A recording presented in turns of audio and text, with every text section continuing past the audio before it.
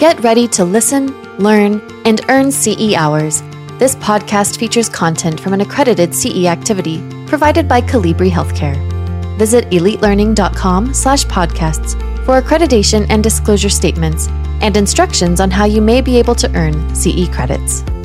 As an employer, if you become aware of a trend or problems and you do nothing about it, you are going to end up being liable for the bad outcomes down the road because you chose to do nothing. Welcome back to the second episode where we're talking about violence in the healthcare work environment. In this episode, we continue our conversation with Gordon Gillespie, an expert in the topic. Let's begin with an interesting fact. Here's Gordon. The odd one is if you've received violence training, you're significantly more likely to be assaulted. Why? And so I think, and that's the one you hear that, it makes no sense. You've been trained and now you're going to be hit. But if you call for a violence response team, who's going to come? The trained or the untrained? That's right. And when some of my research, when I got looking at one of the persons that we worked with who had training, he had over 100. And it was weird because I had over 100 when I was younger before I realized that you actually can just move away and not get hit. But I didn't realize those things. But this other person had 100. A lot of other people had 20 to 30 over this period of time of a year. Wow. And then I looked at his occupational role. It was security. So he worked in a facility where he was the only security officer on night shift. So every event on his shift the entire year, he responded. And also he's helping to manage. So he's more likely to get, and they weren't all being punched and injured. There's also pinches and slaps, hair pulls. Those things are violent. They might not cause a permanent injury or significant injury, but they're still considered an act of violence. Yeah. And so a lot of it is our role and the fact that we're trained. We're now requested, because you've been trained, you now need to enter into a potentially hostile environment. So you're just more present. You have more opportunities to be in that scenario. An opportunity is a great way to phrase it. You have the opportunity. Yes. Lucky you. But you have the opportunity to be assaulted, but also the opportunity to resolve a situation without injury to either party. Yeah, absolutely. I have to ask you, because as we're talking about these risk factors, right? And naturally we're thinking about the risk factors as they relate to the patient or somebody else inflicting harm on the clinician, the nurse, whoever that healthcare worker is. But when I think about things like mental health diseases and disorders, history of violence, all of these different components, these factors that can increase the risk for violence, I'm also thinking about nurses themselves who have mental health disorders and disease and have a history of violence and are also people who come with these real things. And I wonder if we forget that, right? We forget that. We think about the direction of the violence being inflicted this way, but it can also be a combination of both ways, right? Coming from both ways. And how does that play into this?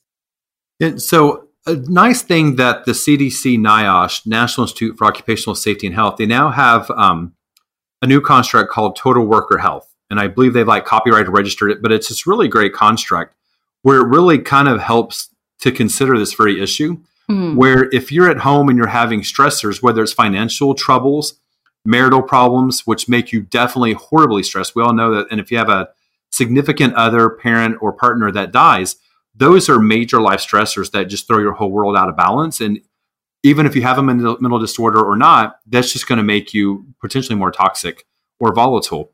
Or if you've had illness, COVID, lots of people are having COVID over and over. So how do you manage that? Yeah. Or if you have just diabetes or other health issues that can impact your ability to function in a way that you feel is healthy, you bring that to work and now you've got to be able to perform, but you have all this stuff at home.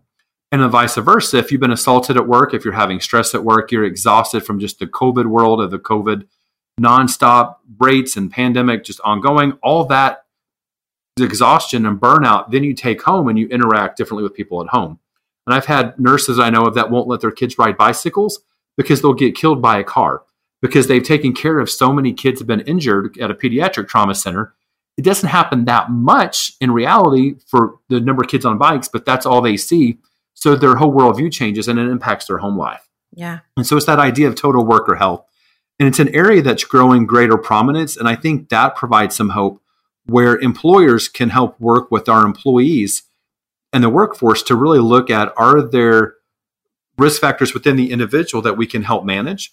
And I think some of those is watching for the subtle signs. And you hear this phrase about if you see something, say something. Yeah. That's really probably more in terms of terrorism and those things, but really it's for everything.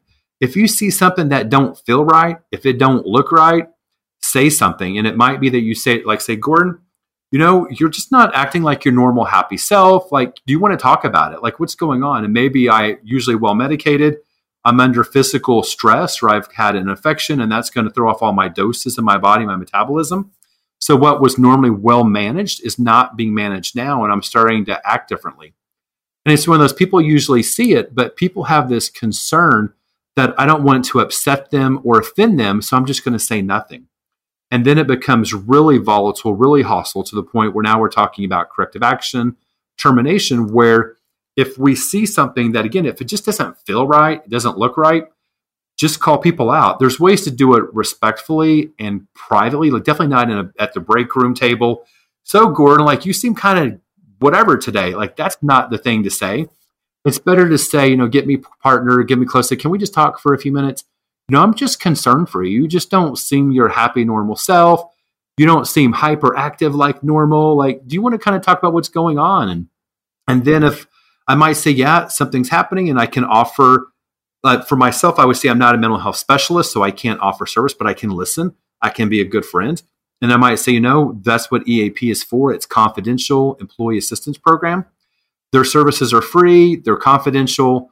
Maybe you can give them a call. And because of our pride as individuals, as professionals, or because of our stigma with mental health, a person's probably not going to take the number. They're probably not going to, they have to tell you no, it seems, especially when you want to come off as the strong nurse, regardless of your gender or biological origin. You just want to be like, I can handle everything.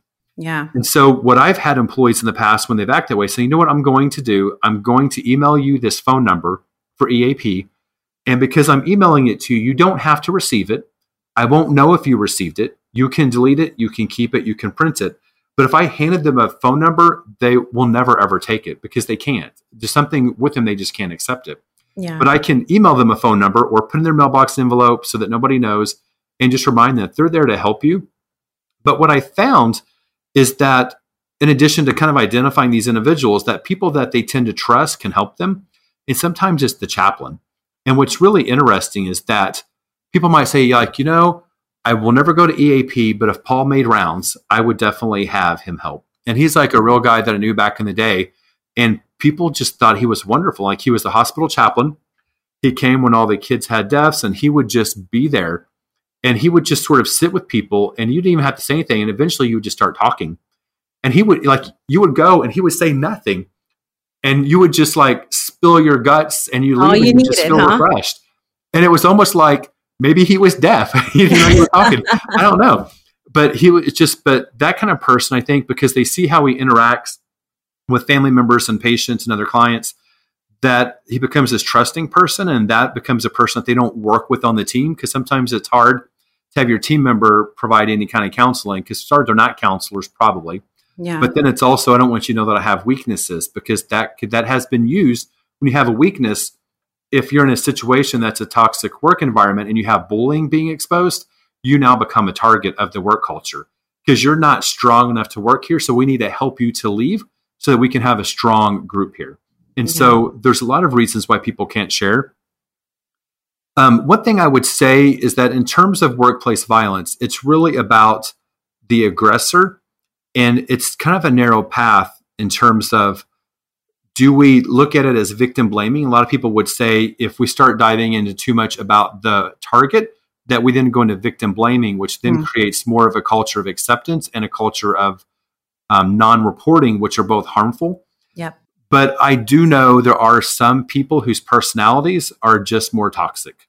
Yeah. And they haven't gotten the emotional intelligence or the maturity yet to learn how to navigate stressful situations. And so sometimes that's where there needs to be coaching from an organizational level, either one-on-one coaching, mock sessions where they can practice how to communicate effectively and how to get their needs met without escalating the situation.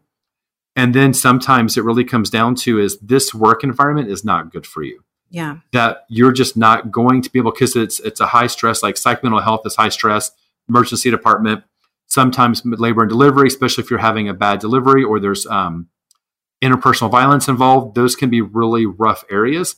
And your personality, we love you. You're an excellent nurse. It seems that you're not meshing well. You're not able to navigate these relationships in a way to help protect you from harm. So we might need to make a decision to move you into a different area of the facility in order to have you stay safe as well as the culture to remain safe.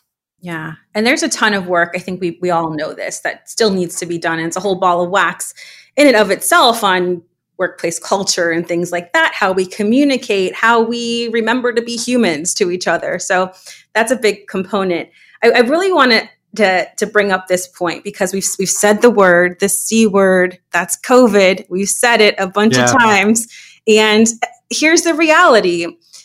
COVID happened, and I strongly feel that for a lot of people, not just in healthcare, because boy, were we hit, the nurses and the physicians and everybody else, right?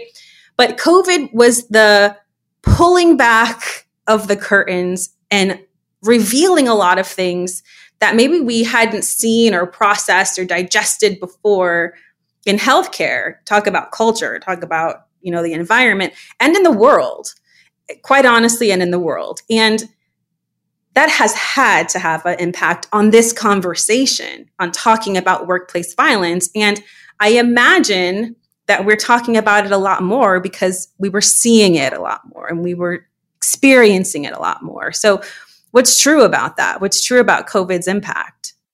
So if you would have asked me this question just about 2 years ago, like during the 2020, after we've been in COVID for a few months, I would have said the world's on lockdown. No one's leaving except for those that really have to go to work, the essential workers, which is a variety of industries, including healthcare, and then patients that needed to go in. Surgery centers were closed. Everything optional was being shut down. You've got to wait. So there's a lot less volume cycling through the hospitals. So I would have assumed, based on that, the rates have to be going down. But in reality, the rates have gone up, and they just don't seem to be stabilizing back yet. And I think a lot of it is, at least, and so I also was wondering, is it just the United States, that it really is a global, and I have had conference calls with folks in other countries, particularly through the Emergency Nurses Association, so it's been predominantly emergency nurses as opposed to other professions. But they said, COVID has made a great impact. And I think a lot of it is somewhat political because COVID is either not a real disease. In some countries, it's not a real disease. In some countries, like even in Mexico, nurses were assaulted because they caused the pandemic. Nurses were spreading the disease and they were the result. And it's just like, wow, like I don't know where that would have come, where the healthcare workers blamed for causing the disease. Wow. No one wants the disease. You got to wear all this cruddy equipment on. It's hot and sweaty and expensive if you have it. Yeah. In some areas had no PPE for a while. And when I was on the Emergency Nurses Association Board of Directors, some of the areas like Detroit, the states that I oversaw, they had such limited supplies where some cities were abundant. And so no one wants to have this COVID. But part of it's become political. So where if you bring a family in and you want to test them, it's how dare you test me? It's my right not to be tested, and I don't want to wear a mask. And now you've got to fight with them to wear a mask to help spread it, to stop the spread. Or they don't want you wearing a mask because you're implying that they have COVID, and they don't want you wearing a mask. Prior to COVID, no one would have cared if the healthcare worker wore a mask. And back in the day of H1N1, which was way back in the day, ever since then, when I started working clinically, I wore a mask almost all the time because it's like, you just don't know what's going to happen. And not because it was a pandemic. It was just the risk was there. At that time, H1N1 was impacting 35 to 45-year-old men, had the greatest lethality rate. And I was like, that's like my age group. It's like now I've actually got a disease that I actually got to be fearful for. I'm like, just because you're healthy meant nothing.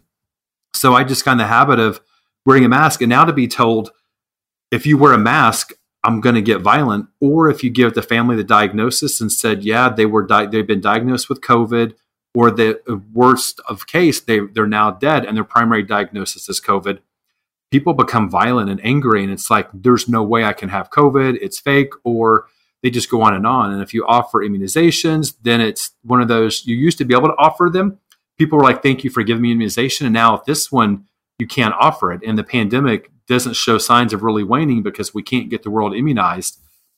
And so, yeah, the C word, COVID, it's made the work environment very hostile because we have to do things to protect the workforce and protect other patients in the building.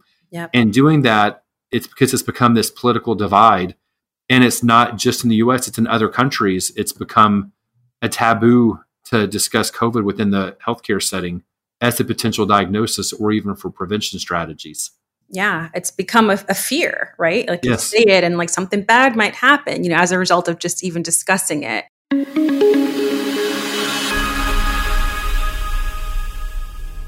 In this episode, we identified some of the risk factors that clinicians should be aware of that can lead to violence. We also identified some strategies that can be used to manage the risk. COVID has had an impact on the healthcare environment in many ways, for the healthcare worker as well as patients and their families. The stressors that come with the pandemic can be exaggerated in the healthcare environment. Please join me once more for the final episode of this podcast as we dig deeper into how we can mitigate the impact of workplace violence. This is Jana Emil for Elite Learning. This podcast featured content from an accredited CE activity provided by Colibri Healthcare. Visit elitelearning.com/podcasts for accreditation and disclosure statements and instructions on how you may be able to earn CE credits. Take your learning to the next level by subscribing to more podcasts on compelling healthcare topics.